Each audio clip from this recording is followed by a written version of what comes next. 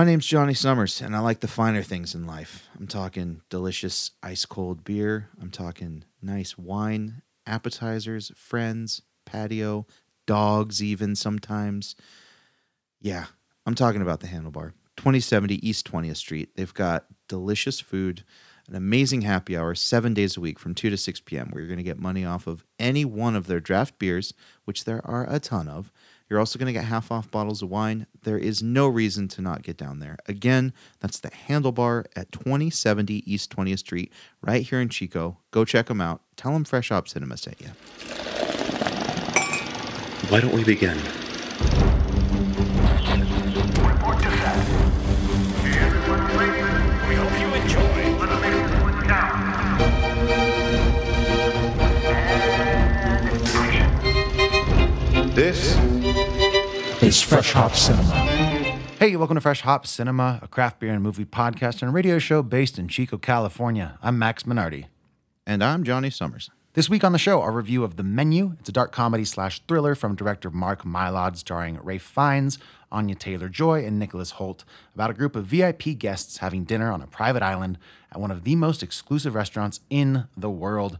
You can use our upcoming spoiler-free discussion to decide whether or not you want to see it. But first, Johnny, what are we drinking this week? We are drinking two beers, and they are both from a brewery called Brewbuilt, and they are out of Grass Valley, California. Jester's Privilege IPA is the first beer, and Brain Bypass is the second beer, and that is a Hell's Lager. First timers on the show, if I'm not mistaken. Yeah, first time I've ever even seen them. Okay, great, because I know I hadn't had their stuff personally, and I'm glad, because I was going to ask you if you had, but great. Newbies for both of us. If you are listening on KZFR 90.1 FM, we hope you're having a terrific Thursday evening. As a quick heads up, you're only going to be hearing the first 30 minutes of our show, which includes our first beer review and the spoiler-free portion of our discussion of The Menu. But if you are so inclined to listen to the show in its entirety, which includes spoilers for The Menu, a second beer review, and the always titulating segment dubbed Hot and Bothered, Johnny will tell you what to do. Yeah, you're going to go search for the Fresh Hop Cinema podcast on Spotify, SoundCloud, Stitcher, Apple Podcasts, wherever you get them. We release new podcasts every Friday morning at 7 a.m. and have been doing so since 2016. If you like the show, feel free to leave us a 5-star rating and or review on Apple Podcasts and let us know you did so we can send you some goodies. To hang out with us on social media, search Fresh Hop Cinema on Twitter, Instagram, Letterboxd, or Untappd, or just head over to our website, freshhopcinema.com. Right. The only website that is slightly cooler than ours is patreon.com/freshhopcinema, which is how you can support our show with your hard-earned cash. You can give us $1 or $3 or $5 or $10 per episode, and in return, Johnny, what do we do in return? Give me some perks.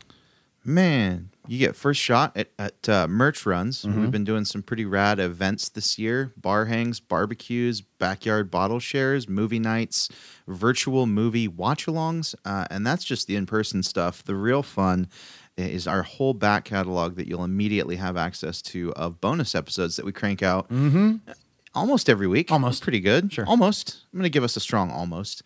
But yeah, going back years, there are literally hours and hours and hours of content for you to get into, where we cover everything from movie making to beer making to some just bonus beer reviews to bonus movie reviews, interviews with patrons that have been on Patreon. Oh, sure, yeah. It just, it's endless entertainment. So if you want more of Max and more of me, you should check out Patreon. It's pretty rad. Again, that's patreon.com/freshhopcinema. Johnny, our housekeeping is out of the way. I've pulled something off of the website from Brewbuilt. Would you tell the folks what the deal is with the brewery? Yeah, from their website, we read, our brewery is located in Northern California's Sierra Nevada foothills. We offer our own lineup of craft beers, as well as private label and contracting brewing services. Brewbuilt Brewing grew out of Brewbuilt Manufacturing Incorporated, an iconic company that has been handcrafting custom brew houses, tanks, and accessories since 2014. We pride ourselves on brewing the beers that we love to drink, and like our tastes, this is always evolving. Love it. Okay, so beer number 1 is an IPA. I'm very excited because I have poured it into my glass and it smells great. I'm going to point out the one thing we don't have on our Google Doc, which is the fact that this was canned on November 4th. So we're drinking this about 3 weeks since it was canned. Yeah. But tell people what we're even drinking, dude.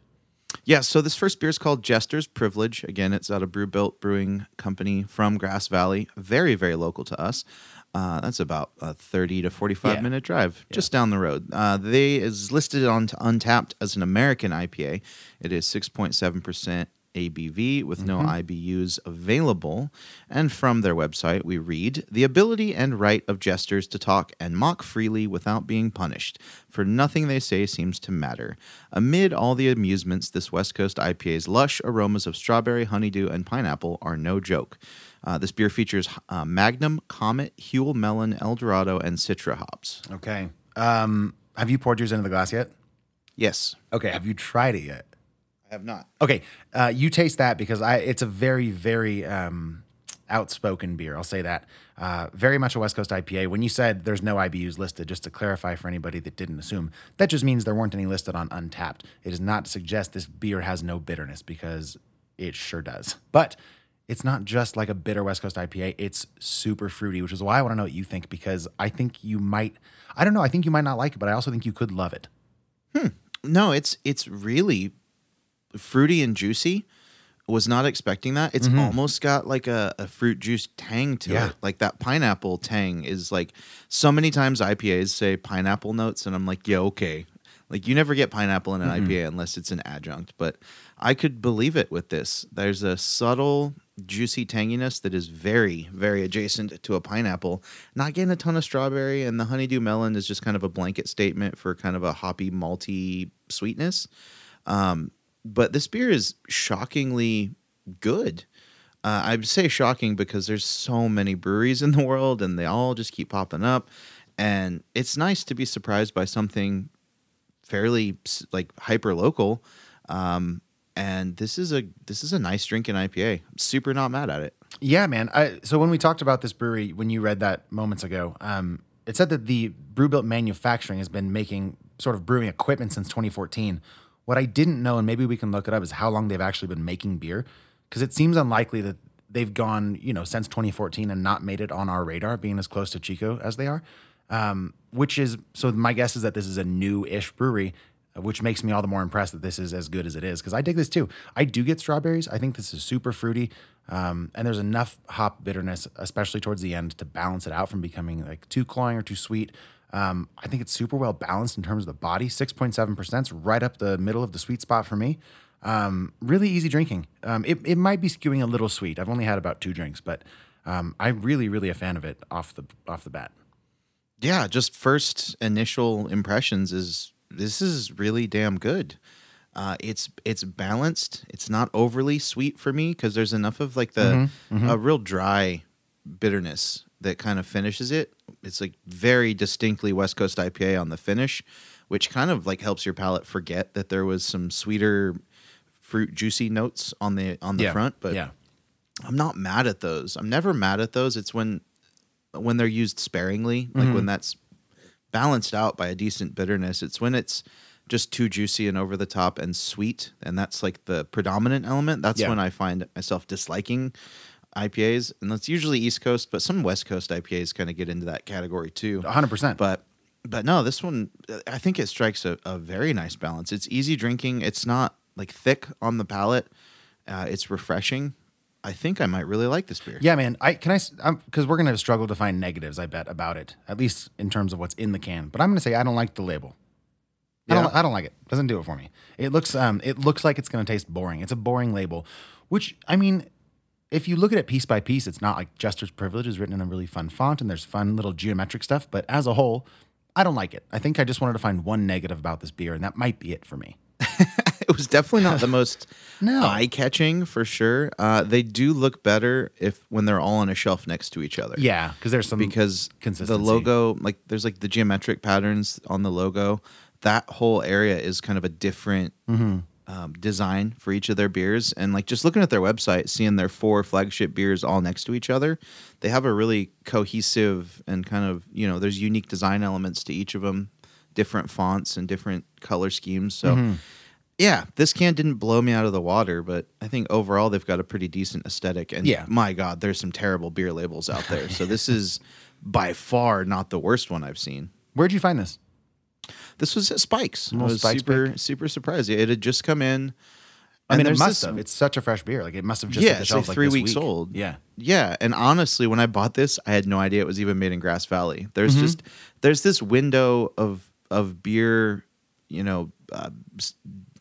what's the word I'm looking for? There's a checklist I go down when we're looking for beers. Yeah. Obviously it's got to be interesting to me. We don't do this to drink beers we're not into, right? So Sure. like, it's got to be something I'm gonna want to drink anyway. How do you mean? Do you mean stylistically or like can design wise? Because I feel like you've talked about that like before. stylistically wise, like beer. I get to pick out the beers for the show. I try and keep it diverse, but also like it has to get me excited to drink it. So for it to be an IPA, I checked the canning date, which I passed on a few different beers today, Yeah. or yesterday when I bought beers because they didn't have canning dates. So shout out Brewbelt, you're doing it right. Because we might be missing some golden shining stars out there in the world. But if you don't put a canning date on the bottom, I'm not going to spend the money on an IPA that's a risk. Well, that's what happened with Lead Dog last week when we did our second beer in particular. I don't think we saw a canning date, but we both concluded that it had to be old because it was so objectively, I think, pretty terrible. Yeah, it was And that's the rough. risk. We don't want to do that every week. So yeah, I'm with you. Like pick a beer you know is fresh. Every once in a while, I'll take a risk on the show, and 9 times out of 10, it really doesn't pay off. So, Yeah. But yeah, for this to be a brand I've never seen, and the canning date to be so fresh, and then now totally not even knowing until we sat down that this was from Grass Valley, it fits like the perfect criteria to do on the show. So, I'm into it. I am kind of pleasantly surprised at this beer. I'd say you seem more than kind of. You seem extremely pleasantly surprised. Let me ask one more thing because I can't see this. Mine's kind of smudged on the bottom of my can, and this doesn't really factor into the drinking experience. But what does it say? I see apex of the something. Apex of the Vortex. Oh, vortex. Okay, I have maybe a V, but okay, great. I'd like to know what that's about. If anybody at Brewbuilt is hearing this, please reach out because I want to know why that. I'm always interested in Yeah. that sort of thing. Absolutely. Okay, well, can criticism aside, is there anything about the beer you don't like? Not really, man. I think it's really well made. It's pretty dang solid. I can't find much that I dislike about it. My only thing is the sweetness that does come in at the end. It doesn't quite get balanced out by the bitterness. It's almost there, but for me, it's just a little bit too sweet still by the end. But I think it's a super terrific beer. That's fair. I think I might just be in the mood for a beer like this. Maybe. Because normally that might be a gripe of mine, but no, I think this is drinking quite nice. All right, well, let's give it an out of 10, shall we? You caught me at the end of a Perfect, long day, yeah. Brewbelt. Yeah, dude. Got Johnny in a good mood over here. Watch out. Okay, yeah, where you at? Out of 10, this IPA is like a solid 8.1. 8.1. All right, dude. I was expecting higher, to be honest. I was expecting you to go in the 9s. Well, the sample size of IPAs in the world in my existence is so large. You have to really be outstanding and like really blow my socks off to get like over an 8.5. Over 8.5 is godlike beers for me. So this is just shy of godlike, but I would get in the car and drive 20, 30 minutes to get this. What Like a coincidence. this brewery is officially on my radar as Yeah, somewhere yeah. I want to go. I like Grass Valley. I'm in that area fairly often in the summer for camping and stuff. So might have to pick up some of this and take it out to the cabin with me. All right, well, for me, it's an 8. Super good. Like I said, the sweetness is not my favorite thing right at the end. It's good in the beginning. It's a little bit too overpowering by the end, but still a super, super solid beer. Again, it's Jester's Privilege. It's at Spike's Bottle Shop and probably other places around Chico and places between Grass Valley and Chico and probably beyond. But once again, you're listening to Fresh Hop Cinema, and if you get a chance to try this beer, let us know. The easiest way to do that is probably to take a photo of yourself drinking it and tag us on Instagram at fresh_hop_cinema. That's it. Do you think we got this beer wrong? Do you think we got it right? Do you have a beer or a brewery that you think we should review? Like you, sir, on Instagram, I saw you message us. We got a fan submitting some beers for review in the Did next we? week or two. So that's Oh, exciting. that's fun. Yeah, a fan actually from Chico that did the artwork for the label. So that's a sneak preview of things Cool. to come. But that's the cool stuff that can happen if you message us on Instagram or send us an email to fhccast@gmail.com and let us know because we listen and we read those things. And hey, if you like the show, go leave us a 5-star rating on Apple Podcasts. It takes 2 seconds and it helps people like you find people like us. Up next, we have a trailer for this week's movie, The Menu, but do not worry, there are no menu spoilers in the next segment. Is that gonna fit everyone? Yeah, easily. 12 customers total.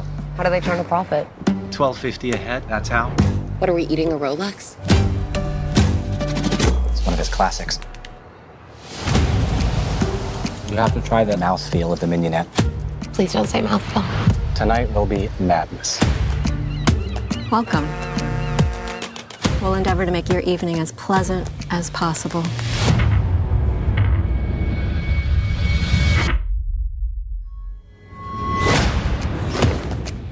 Welcome to Hawthorne. Here we are family. We harvest, we ferment, we gel. They gel. We gel. He's not just a chef, he's a storyteller. The game is trying to guess what the overarching theme of the entire meal is going to be. You won't know till the end. Who are you? I am Margot. Why do you care? I have to know if you're with us or with them. This menu, The pictures, they're of us. this guest list, How did he get these? It's not good. this entire evening. This is just theater. It's stagecraft. We're leaving now. Has been painstakingly planned. This is real, isn't it? What the hell is going on? We now offer you a 45-second head start. Okay, 45 seconds starts now. This is what you're paying for. Get out of my way. It's all part of the menu. It's okay. No, we're gonna die tonight. Yes, we are. Yeah. If you're just joining us, you're listening to Fresh Hop Cinema, a show about the worlds of craft beer and film. If you're listening on the radio waves of KZFR 90.1 FM, you're only going to be hearing the first half hour of our show on the radio today, and it's a lot longer than that. But if you'd like to hear the whole thing, you can subscribe to Fresh Hop Cinema on Apple Podcasts or wherever quality podcasts are found. It will be available to stream tomorrow morning at 7 a.m. So at the end of this, if you just can't get enough and you want the rest, go have a listen. What you just heard was a trailer for this week's movie, The Menu. Director Mark Mylod's The Menu stars Ralph Fiennes as Julian Slowick, the head chef of Hawthorne Restaurant, an esteemed and highly exclusive restaurant in the middle of a private island. For the price of $12.50 per person, guests will be treated to an evening of unparalleled cuisine crafted by Chef Slowick and his entire crew of sous chefs with ingredients sourced solely from the island itself.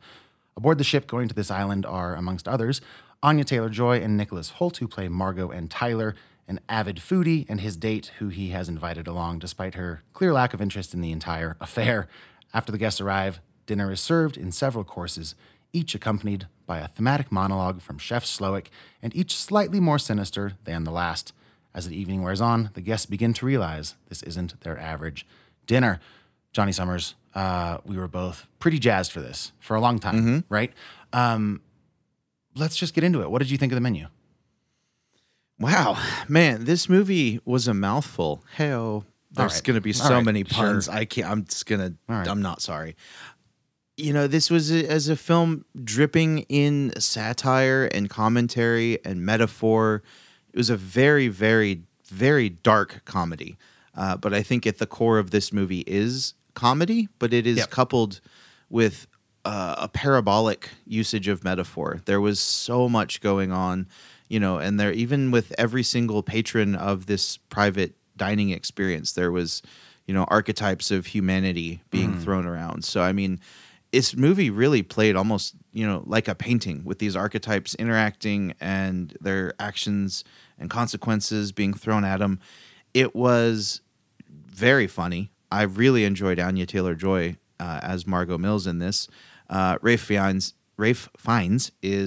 he's a powerhouse, man. Sure. Like at the first moment he was on screen, I was just like, this dude's intense. Just a look from him. Like I totally bought him as a head chef type, eccentric type character. And, you know, Nicholas Hoult was way too into it, and he played that to a T.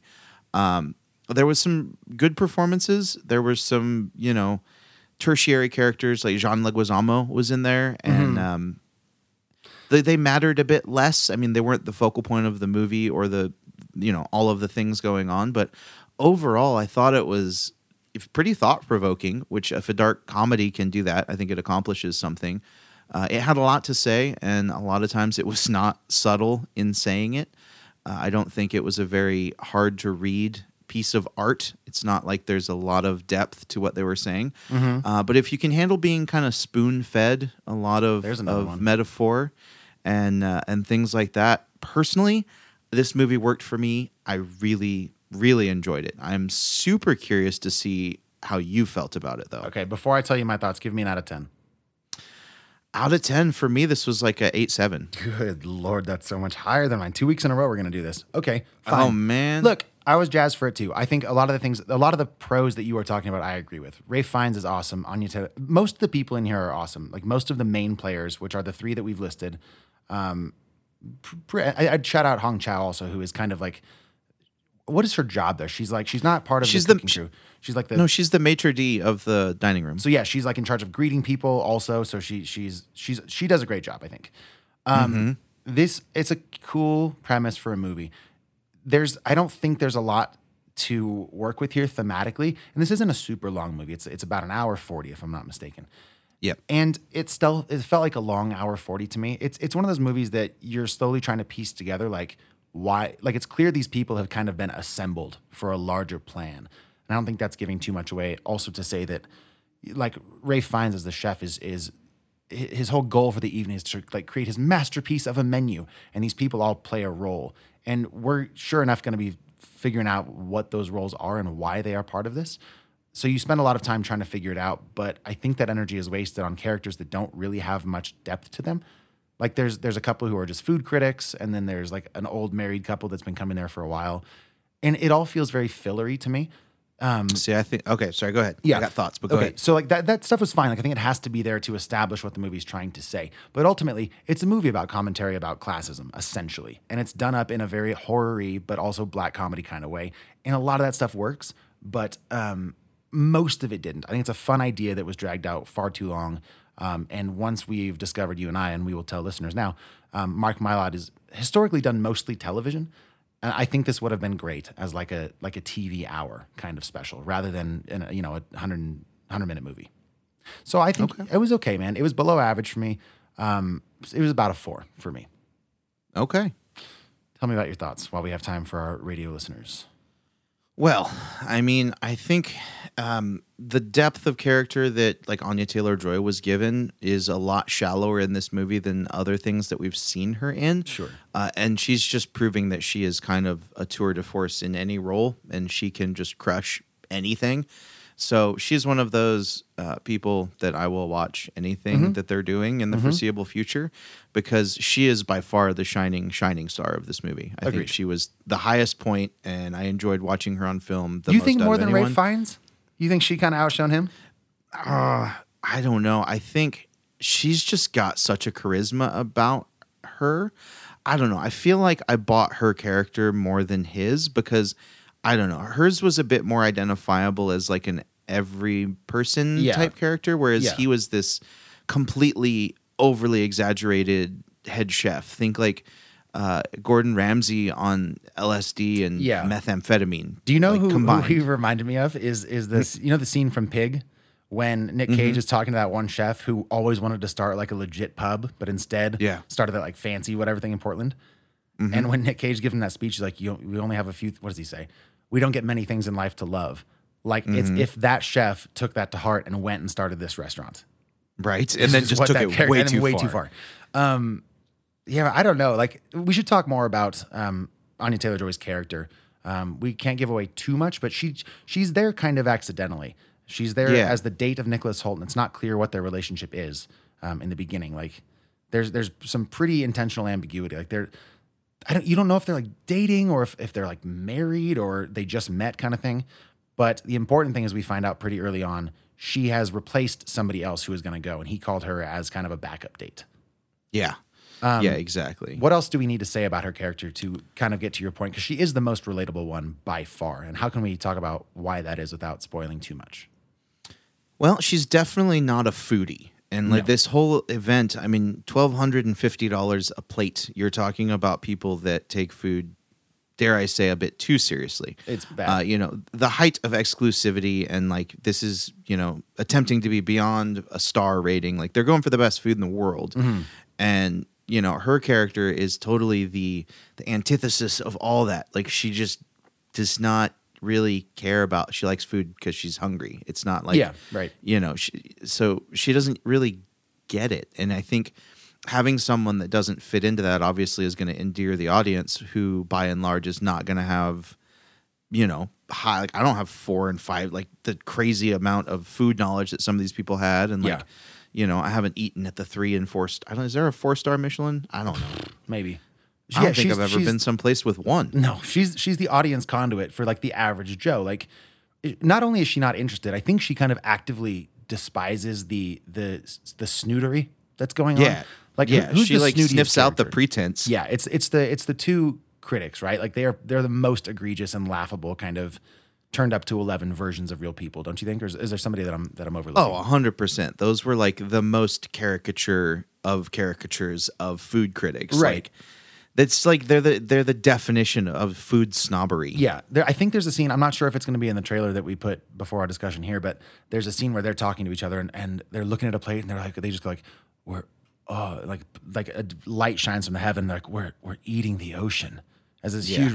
It's so annoying. And I think that's where the movie is good, is that nobody is under the impression that those people aren't annoying, but we're like, it's not a deep message, but the fact that we get to laugh at that, I think is super fun. Yeah, absolutely. Did you think this movie took itself too seriously, or did you think that there was enough, of that dark comedy that still shined through as comedy to make this kind of work? The key to this film partially working for me is the fact that it is having so much fun, but you have to, or at least I did, I took this away as one of the main important notes here, is you have to kind of not root for the head chef and Margot at the same time, but you definitely have to empathize with him to some extent. And the way that Ralph Fiennes plays, particularly the last maybe 20, 30 minutes, I think sells his performance the most. And it keeps this movie from, I think, being probably trash, because the ending really has to stick to some extent. I agree. So yeah, I don't think it takes itself too seriously until it needs to. And those emotional beats work for me. Good. I would agree with that. And yeah, I think the real crescendo of his character and his acting in this movie, I agree, was in that third act. Yeah. At the same time, you're right. When he comes on screen and we hear him clap for the first time, and like everyone in the back is like, "Yes, chef!" Like that, he's a very strong presence for sure. So I buy that as well. Yeah, totally. I think he was a really good casting choice for this movie. Yeah, 100%. It was a weird cross between like Voldemort and the concierge in the Grand Budapest Hotel. Like he has that kind of command of people, but it's way more menacing. And maybe he's played more menacing roles than Voldemort, though I can't imagine that's true. But maybe. Oh, Schindler's List. He's like, in Schindler's List. And he's like, I don't want to make that comparison. We'll stick with Voldemort, but he can play an intimidating, creepy guy if he wants to. Absolutely. Massive, massive presence. What's the most you've ever paid for a meal? I don't know, man. I don't know, like $300 maybe. Like for just you? Maybe two, yeah, something like that. Okay, it was special occasions kind of stuff, but yeah. What about you? Like per person? Yeah, like maybe $200 a person. Yeah, and then that's like you're not just going to like we're not talking about just going and eating for 3 hours at a diner. Like you're going to have an experience, and I almost never am I like this was worth that money just because of the food, but it's mostly the experience, and I like that they tackle that a little bit. Like if you're gonna spend $1,250 for an experience, like I want to go to a private island, and I want the chef to tell me everything. Like I want all those speeches. It's great. Yeah, exactly. No, yeah. Those events are always exciting because it's like you're just going so much above and beyond. Personally, what you normally do. Like I like good food. Most of the time when I spend money on food, eating out in a large scale way, it's usually like sushi. Oh, sure. Because that's something that's kind of a luxury, and it's not cheap. But like if you can sit at the sushi bar and talk to the chef about what he's making, and order Benihana, man. Order omakase where they can just make whatever they want. Yeah. That's always exciting, and you get a little taste of that when you do that, where it's. This is where these ingredients came from. This is why I'm putting this together. Yep. This is what this means to me. This is what this reminds me of. I think there's a certain elegance and really endearing quality in food when it can be married with a chef's like personal experiences.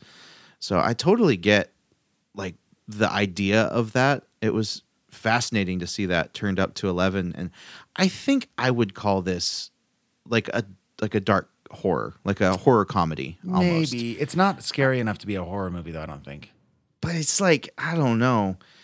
It checks a lot of the marks, you know, of being a horror movie, and we can get into that more in our next segment because what I would say would be a little bit spoilery, but I don't know. I think there's some movies that we've watched that this would be comparatively similar to is in like the horror genre. Yeah, we clearly have a lot more to talk about here, but once again, you've been listening to Fresh Hop Cinema, possibly on KZFR 90.1 FM. The Menu is currently in a theater near you. If you see it and you have thoughts of your own, you can reach us on Instagram at fresh_hop_cinema, or you can send us an email to fhccast@gmail.com. To our radio listeners, thanks for tuning in. We'll catch you next and every Thursday at 5:30 p.m. on KZFR 90.1 FM. Oh, but wait. The show is far from over. As a reminder, if you want to hear the rest of today's conversation, which includes spoilers for The Menu, a review of that second beer from Brew Built, and Hot and Bothered, head over to your favorite podcast app and subscribe to Fresh Hop Cinema. The rest of this episode will be available tomorrow morning at 7 a.m. And to those of you already listening on your favorite podcast app, we'll be right back. Danger zone. Danger zone. Danger zone. Danger zone. Danger zone. Danger zone. Welcome to the Zone of Danger. We're talking about The Menu. If you haven't seen it, we are about to spoil it, so you've been warned. Johnny, this is a movie where almost everybody dies. Yep. Does that make you happy? Yep. Okay. I would have been more happy if she didn't get away. Yeah, it felt almost cheap.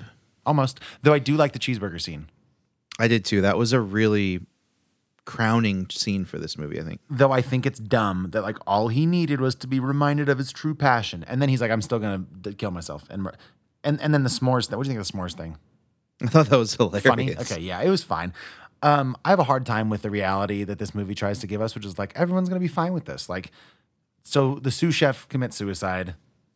Like, I could see that being like, "Oh, it's just stagecraft. It's fine." Maybe. And then like a dude's finger gets cut off, and like no way are people just going to sit through this. Yeah. I think it was kind of at that point they all started realizing that they were kind of hostages. I know, which is like when people would have fought back, probably. Although I do like the nod that like, you think we have better knife skills than them? Right. Nice. It's true. But okay, let's talk spoilers, man. What else do you want to get into with this movie?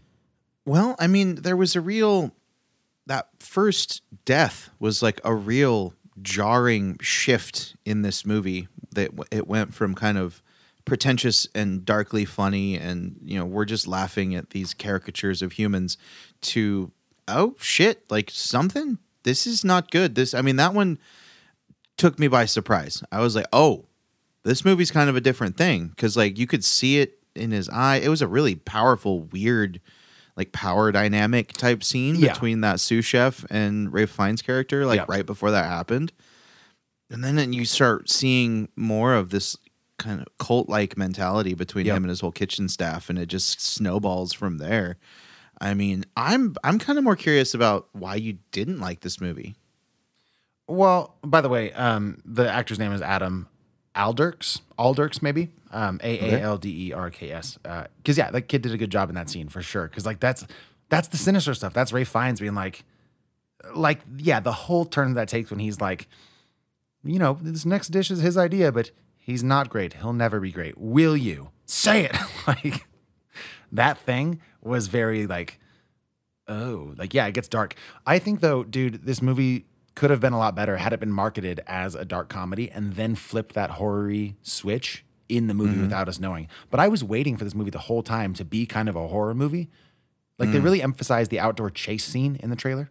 And that doesn't even matter. Like nothing even happens. Why are they chasing those people? Yeah. I don't know. There's a lot of that kind of stuff where, you know, something will be introduced and then it doesn't really matter. But I do like, okay, I know, I guess I can talk about stuff that I didn't like if that's where you'd like to go. Sure. I don't think it has much to say. I don't know. I don't even know what this movie's trying to say. Definitely that hasn't been said before. Like the whole message is that like rich snobby people don't appreciate people in the service industry, which I already know. No, that's not a surprise. And it's not a revelation. And the fact that this movie is so tonally imbalanced throughout makes it hard for me to even accept that simple premise. Whereas if the movie were more consistent, I think I'd be on board with it. But it just jumps around a little bit too much. What tones did it jump to? Well, so these different kind of approaches to like dark comedy is really hard to nail, I think, because you have to be willing to, as a movie, you have to be willing to expose your audience to these really hard, often truths or just difficult situations, but then also make them funny or fun. And this movie has dark situations and fun situations, but they very rarely overlap. So I wouldn't say necessarily this is even a dark comedy. I know I said it earlier, but this feels more like a comedy, then a thriller movie, then back to a comedy, and then like a horror movie briefly, and then some commentary. It's just not consistent all the way through. Like the death scene of that chef is not played as a joke. There's nothing darkly comic about it. It's just a sad thing. It's a sad, depressing, jarring thing. And that's it. And I think the best moments in this movie stand alone, fine, but they don't work tonally with the rest of what the movie's trying to do. I don't think. See, I think the comedy in that scene in particular, let's dissect that a little bit. Sure. For me, the humor in that came in immediately after it happened, in the fact that, that you had the food critics sitting there saying, "Oh, it's theater, it's all part of the show. This is great. This is hilarious." Just completely disregarding it and chalking it up to the chef's eccentric. And then you had, Holt's character just sitting there still eating, really ignoring everything else that even happened. That's true. That was funny. But I think the movie wants us to not think it's like, it feels like the movie wants us to start getting tense, which is how we felt. It was jarring. Yeah. But I think it breeds that tension, but then it also creates humor in the characters in its reactions to said situation. Like, it's kind of that, it's not a trope, it's like a device in movies where everything is insane on the screen and the viewer is questioning that their own sanity, because is everyone else seeing this? Why is no one reacting appropriately? And it's like they were trying to capture that. I'm sure there's some great examples that have done that in cinema. Probably, yeah. But it definitely felt like that kind of vibe. And I didn't get the same kind of overarching theme as you at all. Yeah, what do you think this movie's about? What do you think this movie's trying to say? My main takeaway, I think, was that the ruining of passion and doing what you love, but then letting other people ruin it or having other people ruin it for you was kind of the main focus. It seemed like what Ralph Fiennes' character was really, that was the whole context of his, final solution. Agreed. But is that the movie's whole thing? It's definitely his. And by the end, that becomes the thing we're thinking about the most. But for the duration of the movie, is that what it's about? Or is that just where it lands? It's tough to say if it's is that the means or is that the ends? You definitely had some commentary on classism. There was definitely, commentary about, the corporate corruption. Yeah. And there was a lot of stuff like that. And then, a little bit of marriage fidelity stuff. All these characters in this restaurant had their own kind of parable or small snippet of story to tell. And those all were kind of little straws that finally broke the camel's back of the chef. So that's to me, it was that's why they were all selected. It was because they all kind of just added bricks onto him until he was completely buried. Exactly. They're all rich people that are being kind of terrible to him, which ties back into wealthy people being terrible to people in the service industry, which ties in greatly to Anya Taylor-Joy's character's situation.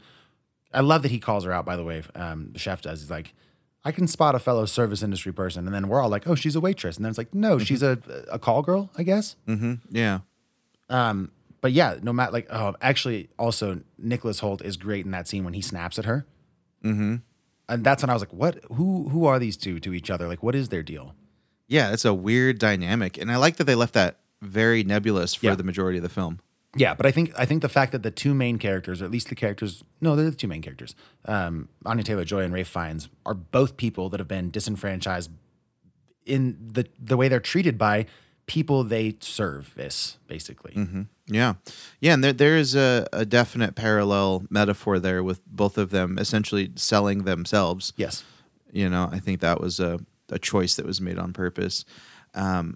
And I honestly liked the metaphor and a lot of the stuff like that. Actually, it worked for me. It made sense to me. It works for me too. It just doesn't need to be an hour and 40-minute movie, if you ask me. I think it's the stuff around all of that main theme that it just doesn't need to be there. Yeah, see, this movie didn't feel long at all to me. Like I don't know. No, it didn't feel long. You're right. It watched okay for me. But looking back, like I was waiting for some grander revelation that never came. And I was like, oh no, this is kind of where this was supposed to go. And I knew that from pretty early on. Like, because the side characters are so one-dimensional. Like there's the CEO bros who are clearly terrible. The way they even treat the wait staff, you're like, yeah, I see where this is going. Mm-hmm. The murder comes out of nowhere, but still. Yeah. I think a lot of this movie is asking the viewer to keep asking the question, is this foreshadowed end reality really going to happen? Or is there like a way out of it for these people? So, I mean, that's how they breed the suspense. But I think everything around it has to kind of land for that suspense to get ingrained. Yeah. I don't know. I think a lot of this worked for me and it just didn't for you. And I mean, that makes sense. It's all open to interpretation. Mm-hmm. I think all of the side characters there were really meant to display certain things. And even like Chef said at the end, how he made this designing experience so elevated and so insanely good and worth savoring every moment of, but only people like you can afford it. Like the best in the world, and the people that can go there still just ruin are the worst. Like, yeah. And I think that was kind of the dichotomy of being centered and grounded and merciful over being brought back to cooking a cheeseburger. Yeah. Like sometimes the simplest things and the cheapest things are the ones that the people you serve it to appreciate the most. Yeah. Agreed. I don't know. There's a lot to say about cooking and food service and just, existing and perspectives. There's a lot of kind of highbrow metaphor, but maybe it wasn't wrapped up in the tidiest of packages, but it was a package that I enjoyed. Yeah, okay, fair enough. And yeah, it just didn't work quite as well for me, but that's not to say that anybody shouldn't see it. Let us know what you think if you do get a chance to see the menu. In the meantime, Johnny, let's move on. Let's do beer number 2. You want to go grab it? Yeah, I got it right here. Let's do it. Well, I got mine too. I'm just going to make an annoying ice sound to get it out of my little thing. Yeah. All right, there we go. I will say, too, one last thing about this movie before we put it to bed for the day. No, open the beer. It's fine. Literally, I was watching this. I'm like, this is so much more a me movie than a Max movie. Why? It just felt, I don't know. I know you. I know how you watch movies. I know like how you look at things critically, I think fairly well over the last however many years we've been doing this. And I caught that vibe. I could get offended, but you're right. So fair enough. It's like you watch movies sometimes and you're like, this is totally a Johnny movie. I'm like, this is a me movie. This is not a Max movie. Yeah. It's worth noting that I really wanted this to be a me movie. Yeah. I was rooting for it.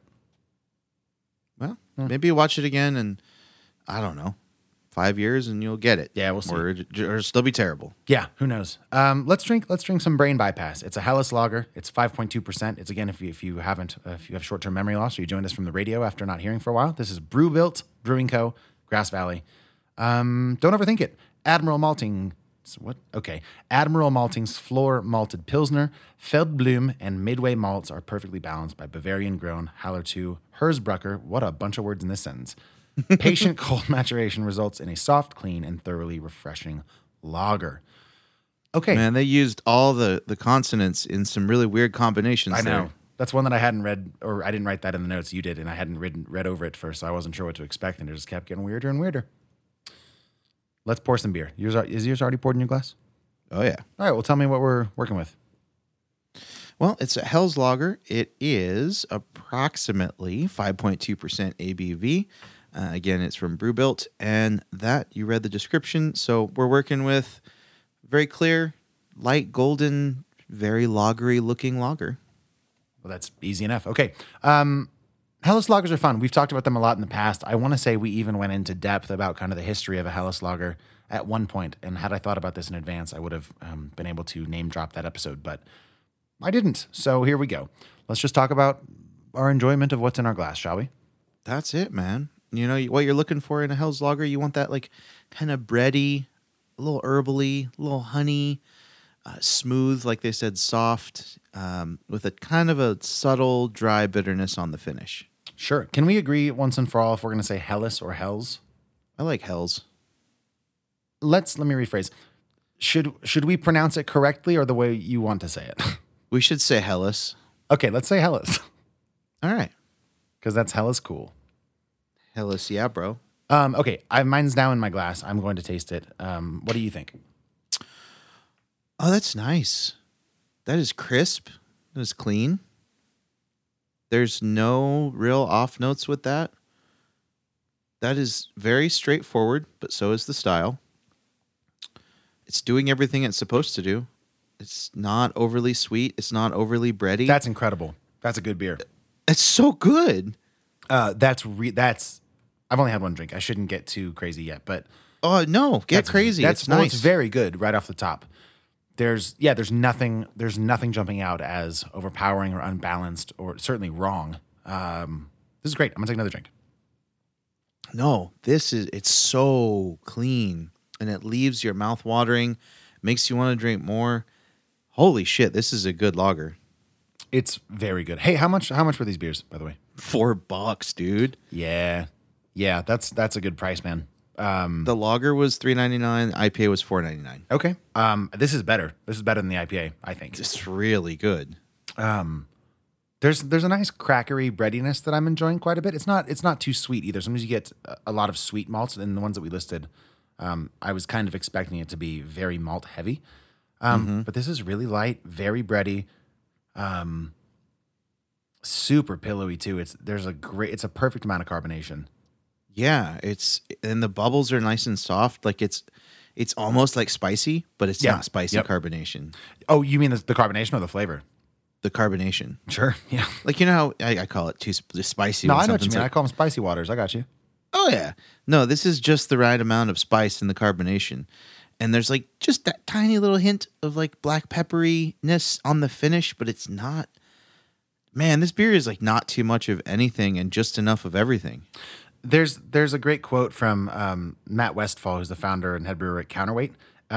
And he says that the beauty of a Helles lager is in its simplicity. It illustrates the delicate over the loud and imprecise and needs its ingredients to work in unison. Its simplicity leaves no place for off flavors or imbalance. There's more. But that is the gist. Like, it's from start to finish, just even. There's nothing that jumps out. This is great. It is, and I think that's like what people mean when they use the shorthand clean. Like, it's clean. Sure, but what is that? And I think what that means is that it's balanced from start to finish. There's no sharp edges or deep valleys or anything. It's just riding on a smooth road. Thought I could come up with a better expression. No sharp edges of like bitterness or tang, no weirdness. No. And there's also no like soft hills of too sweet. Like we're not trekking through the bread and biscuit mountains, man. We're just on the Helles Creek. It's great. This is beautiful. It's fantastic. It is a really, really good beer. I'm so happy. I'm super impressed. I'm very impressed by Brewbuilt Brewing. This is one of the more pleasant and two highest rated initial beers I think out of any brewery we've had in a while. Yep. Any negatives for you on this beer at all? Is there anything? I got to take one more drink trying to be critical, but do you have anything that you are definitely like, nope, not great? I mean, honestly, no. Like this style, there's literally nothing to hide behind. I mean, and the recipe that they use, the way this is put together, I think it's really, really good. I can't find much that I dislike. Yeah, I mean, me neither. It's really good. Well, it looks like we're heading to the same place then, dude. This is a 10. It's a 10. What a great beer. This is one of the best lagers I've had this year. This is something that I will be buying again regularly. I see myself getting thirsty for this. Yeah. They knocked it out of the park. $4? Come on. That's crazy. How many breweries have we done for the first time, didn't even know where they were manufactured, and they slap us over the head with a 10? This is shocking stuff. We're going to know we will know the answer to that because you and I are going to sit down and do this damn spreadsheet with our beers. And then we can answer that question. Someday. But I think by the end of the year, we're going to be able to rank our top 10 beers of the year. We're going to have that ready. That'll be easy. By God. Yeah, it will be easy. We just got to do it. Yeah. And then we can replay our favorite clips and buy those beers again and give it to people in Patreon. That'd be a fun event. Our top 10 beers, or we get our least favorite beers of the year. And I don't know. See, now that'd be funnier. Surprise somebody in Patreon, like drop it on the doorstep. Be like, here you go. Yeah, we'll just drop them all off in brown paper bags. They won't know if they'll get a top 10 or Yeah. a bottom 10 until they open it. Totally. That'd be great. This beer is tremendous. Hands down, one of the best lagers I've had this year. It's up incredible. there with any lager I've had in the last couple years. Is that right? Yeah. All right. Like Fair enough. this is Enegren good. And Enegren makes Yeah. my favorite lagers. Good name drop right there. That's true. They make outstanding beers. This is Enegren clean. Yeah, it's been Enegren Clean certified. All right. Well, you got anything else on Brain Bypass? Holy shit, Brewbuilt. Thanks for making beer. Yeah. I'm really stoked that it exists and I can buy it. At Spikes, like we said, here in Chico. Or Yeah. I bet you it's at SNS and other things. By I the way, haven't seen it anywhere else, but it doesn't matter. Really? This one was canned, by the way, on September 12th. Yeah. So not even super fresh, but I mean, well within drinkability. But it tastes brand new. Yeah. Well, the lifespan on this style is probably at least A double little an bit IPA. longer. Yeah. Yeah. All right, dude. You ready for Hot and Bothered? Let's do it. Welcome to Hot and Bothered, the segment of the show we talk about what's got us hot and or bothered. Johnny, Yo, I finished Ragnarok. I can't remember what that is. Is that the God of War game? Yeah. Okay, great. Give me your brief thoughts on it. Was it great? It was everything that the first one was and so much more. It was more immersive of a world. The storyline was even deeper without being too complex to be able to follow. More worlds to explore, more friends, more enemies. Overall, just by far way better than the first one and probably top 5 games ever. This is like up there with Skyrim for me. Oh, nice. You love Skyrim.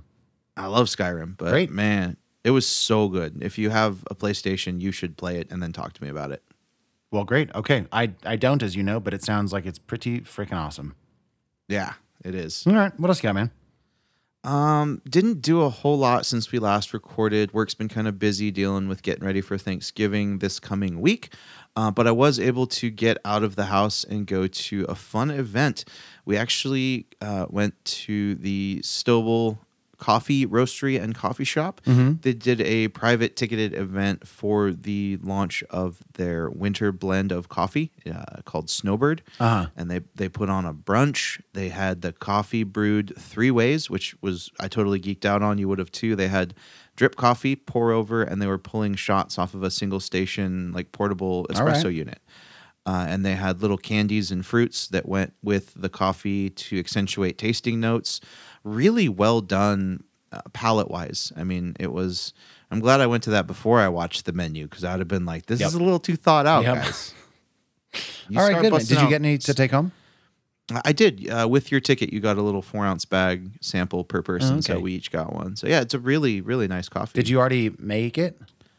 I sent them with Shalina to work because we do not need more coffee samples at work, but I can see if there's one floating around because I bet you'd like to try it. Yeah, I'd love to try it. I mean, when are they releasing it to the public? After that day. So okay, great. It's So I'll just go get some. Cool. You should. I enjoyed it. It was much better as a pour over than drip. I wouldn't have even served it as drip if it were me. I mean, there's no comparison. I think that's true with like just about every coffee. Yeah. But I mean, maybe some people needed to learn that. If that was a learning moment for someone that like you should definitely get a pour over and not just use a drip coffee maker all the time. It makes things taste way better. Way better. Then they accomplished something. Did they serve it with like cream? Did they offer that? They offered it, but it was not encouraged. Right. And so I didn't, someone just like staring at you. Like right. I holding the didn't baseball see bat, anyone like use slapping cream their or palm. sugar. All right, good. So that was cool. But yeah, that was all I got, man. Just work's been busy. Was looking forward to this. Enjoyed the movie. Enjoyed the beers. Stoked to have 4 days off for Thanksgiving. That's it, man. What's up with you? We have one podcast announcement / you don't congratulate somebody for a birthday. What do you do? What do you do? You just acknowledge it. We have a birthday acknowledgement, which is our patron, Susan Belsky. It's by the time this episode comes out, it will have been 2 days ago on the 23rd. So happy freaking birthday, Belsky. Happy birthday, Susan. We're talking about several events coming up.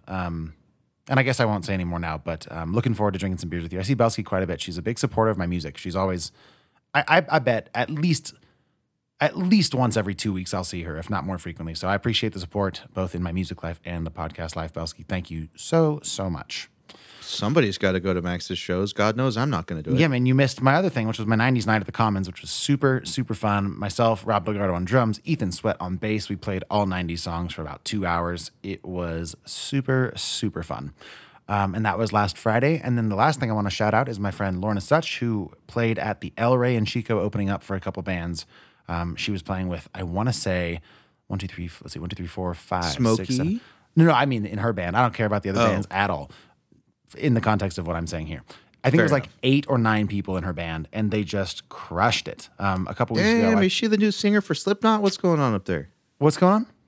I said, is she the new singer for Slipknot? I don't going understand. out there with 9 Lorna. people. Yeah, okay, sure. Anyways, it was a great show. She played, I want to say, like 45 minutes and just rocked the house. So shout out to Lorna also. And that's what I got this week, man. That's awesome. Was it great to just go to a show as a civilian and enjoy? Yeah, it was lovely. It was just, just going and listening. It's terrific. Do you do that often? Never. I almost, because I had Saturday off, which almost never happens. Yeah. So that was super fun. I love it. You were on a little streak there for a while of like, if you didn't have gigs, you were just jumping all over. I remember one time on your Instagram stories, you went to like 4 local concerts in one night. You know, a little biased, but I try to go and support people. You know, go show up. Yeah, exactly. It pays to be your friend. Yeah. All right. Well, the show wouldn't be what it is without the support of Bailey Minardi. Thanks to everybody on Patreon, including one more time, Susan Belsky. Happy frickin' birthday. If you haven't had a chance to, check out the Handlebars Happy Hour, 2 to 6 p.m. every damn day of the week. And my name is Max Minardi. My name's Johnny Summers. Be sure to go get some Brew Built Brewing and take it to your family gathering, or drink it by yourself if that's what you're doing on Thanksgiving. All of those are valid. Anyways, enjoy some of this beer. Watch the movie if you think you'll like it. But most importantly, just be good to each other. Be thankful. Tell somebody that you enjoy their existence this week. We'll see you next week. Report to set. Everyone ready? We hope you enjoy. Let's make this one count. And action. This is Fresh Hop Cinema.